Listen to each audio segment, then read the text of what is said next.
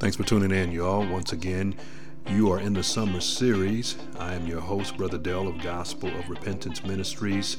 And you know the theme, Matthew chapter 4, verse 4. Man shall not live by bread alone, but by every word that proceeds out of the mouth of God. Hey, I want to talk about a subject that should bring a smile to your face and uplift your spirit, and that is the idea of election. And the question that I want to ask is, how can one know that they are among the elect of God? And of course, when we're talking about election, we're talking about those whom God has chosen to be recipients of his saving grace before the foundation of the world. So how can one know if they are among the elect? The first evidence or the first proof that one can know that they're among the chosen of God is through the revelation of his word. The revelation of his word. That is absolutely key to determining if you are among the elect. The second evidence is by the fruit of the Spirit.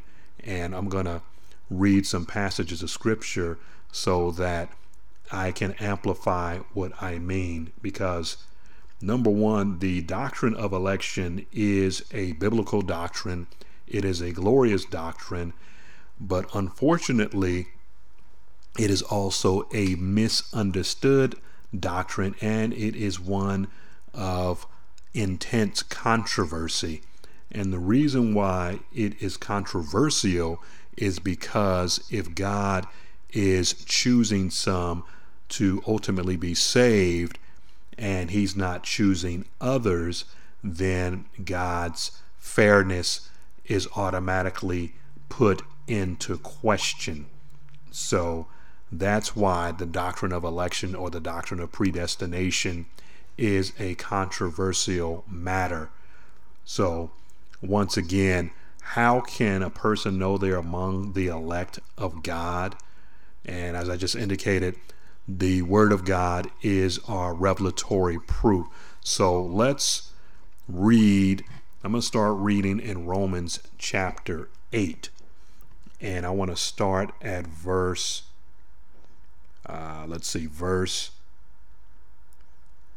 14. Romans chapter 8, verse 14, it says this: For as many as are led by the Spirit of God, they are the sons of God. Verse 15, For you have not received the spirit of bondage again to fear, but you have received the spirit of adoption, by which we cry, Abba, Father. Verse 16, The Spirit itself, which means the Holy Spirit, testifies with our spirit that we are the children of God, and if children, then heirs, heirs of God, and joint heirs with Christ, if we suffer with him, that we may be glorified together. So I just read to you Romans chapter 8, verses 14 through 17. And once again, the word of God reveals to us that if we are led by the Spirit of God, that proves that we are the sons and daughters of God. And it says the Spirit himself, the Holy Spirit, testifies with our spirit that we are the children of God. And so let me go over to Galatians chapter 5, and we're going to look at some passages there. So Galatians chapter 5, and we need to start at verse 22. But the fruit of the Spirit is love, joy, peace, long-suffering, gentleness, goodness, faith, meekness, temperance. Against such there is no law. And that's Galatians chapter 5, verses 22 and 23. So if we are exhibiting the fruit of the Spirit that I just read to you, those attributes, those characteristics, those virtues, then that is a clear indication that we are among the elect of God. And if we are among the elect of God, that means that we are children of God. We've been adopted into his family. And if we are children of God, then we're heirs. And not only are we heirs, praise God, we are joint heirs with Jesus Christ. So everything that Jesus Christ has obtained belongs to us too, because we are now amongst the family of God. We are the children of God, and through his perfect substitutionary atonement sacrifice, we have now been translated from death to life, And so that is proof that we are among the elect. Number one, the revelation of God's word tells us that. And then number two, the fruit that we bear, that the Spirit of God causes us to produce, is evidence of our adoption and our belonging into the family of God. So I would imagine that a lot of people question or are unsure of their belonging into the kingdom if they're actually sons and daughters of God. Well, you have to examine your life. You have to analyze your life. And as Paul said to the Corinthians in 2 Corinthians chapter 13, verse 5, he says, examine yourselves to see if you're in the faith. Prove yourselves. So we have to take a retrospective look within our lives and see, are we producing fruit, good fruit? So if we're producing good fruit, then that means that we are a good tree. As Jesus said, a good tree cannot produce bad fruit, and a bad tree cannot produce good fruit. Those obviously are opposed to one another. And so I am convinced and know that I am among the elect because I am transformed on the inside. The things that I used to do, I don't do anymore. The way that I used to speak, I don't speak that way anymore. Now, of course, we still struggle with the flesh because the flesh is still unredeemed and we have not been glorified yet in our bodies. So there is an ongoing struggle between the flesh and the Spirit. As a matter of fact, we read further up in Galatians chapter 5, it says this, starting with verse 16, it says, this I say then, walk in the Spirit. This is Paul speaking to the church at Galatia, and you will not fulfill the lust of the flesh. Verse 17, for the flesh lusts against the Spirit, and the Spirit against the flesh, and these are contrary the one to the other, so that you cannot do the things that you would. And then, but here's the contrast. But if you are led by the Spirit, you are not under the law. Now, this is an indication of a person who is not Spirit led. Verse 19, it says, now the works of the flesh are manifest, which are these: adultery, fornication, uncleanness, lasciviousness, idolatry, witchcraft, hatred, variance, emulations, wrath, strife, seditions, heresies, envyings, murders, drunkenness, revelings, and such like, of which I tell you before, as I've also told you in the past, that they who do such things shall not inherit the kingdom of God.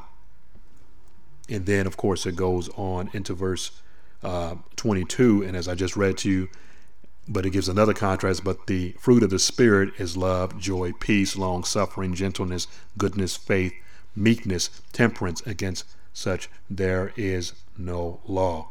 So another point, or another place that I need to go to in regards to us being among the elect, is the book of Ephesians. I need to start in chapter 1 in the book of Ephesians. So let's go there, and we'll begin reading at verse 1. Ephesians chapter 1, starting with verse 1. Paul, an apostle of Jesus Christ by the will of God, to the saints who are at Ephesus, and to the faithful in Christ Jesus, grace be to you and peace from God our Father and from the Lord Jesus Christ. Blessed be the God and Father of our Lord Jesus Christ, who has blessed us with all spiritual blessings in heavenly places in Christ. Verse 4, according as he has chosen us in him. And that is proof positive that we're among the elect before the foundation of the world, that we should be holy and without blame before him in love, having predestinated us to the adoption of children to himself by Jesus Christ, according to the good pleasure of his will, to the praise of the glory of his grace, in which he has made us accepted in the beloved, in whom we have redemption through his blood, the forgiveness of sins, according to the riches of his grace, in which he had abounded toward us in all wisdom and prudence. And I'll stop there. So let's review real quick. There's some powerful verses here. And the first one I want to look at is verse 4. According as he has chosen us in him before the foundation of the world. So once again, the election of those whom God chose was before, not only before we were born or even conceived, but before God did anything, it was in his mind to save sinners. It was already in his mind. So the praise and the glory and the honor goes to him and to him alone. And that's why Paul said, to the praise of the glory of his grace, in which he hath made us accepted in the beloved. The beloved, of course, is Jesus Christ. So in verse 5, it says, having predestinated us to the adoption of children to himself by Jesus Christ, according to the good pleasure of his will. Why did God do this? Why did God decide he was going to save mankind from their sins? It says it here, according to the good pleasure of his will. God wanted to do it. He did it because it pleased him, and God will always do what pleases him. Matter of fact, it tells us that in the 115th Psalm, our God is in the heavens. He does whatever he pleases. So whatever gives God pleasure, whatever gives God joy, he's going to do that. And there's nothing that we can do to thwart that which God has determined he's going to do. And he's going to do whatever pleases him. So those passages of scripture also clearly indicate that we are among the elect. Once again, biblical revelation clearly tells us that we're saved, and also our deeds, us being led by the Spirit of God in doing those things which are godly, for we have been saved to that end. Let me skip over to the second chapter of Ephesians and amplify that point hopefully a little further for you. Let's start with verse 8.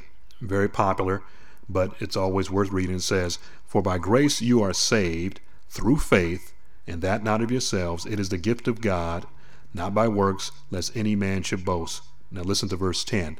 It says, for we are his workmanship, created in Christ Jesus to good works, which God had before ordained that we should walk in them.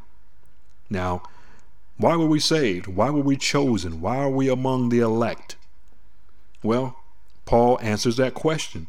He says, we are his workmanship, created in Christ Jesus to good works. We have been saved. We have been chosen. We have been selected, and we have been predestinated. We've been elect so that we can perform good works. That's the purpose why we've been chosen. We have been chosen so that we can say we're saved, gain fire insurance, and then live the same way we lived prior to our conversion. That's not what salvation is about. That is what people have called cheap grace, and also has been called easy believism. And a person that does it, that does not have a heart for God, yet they claim that they're saved, is a liar. They're a hypocrite. And you may be able to fool us because, I can't read the human heart because I don't have that type of power. But God, who sees all and knows all, and even knows our thoughts and can see our thoughts, we can't fool him. None of us can do that. You can fool maybe the smartest of people here on the earth, but you can't fool the Almighty. And so God knows those who belong to him.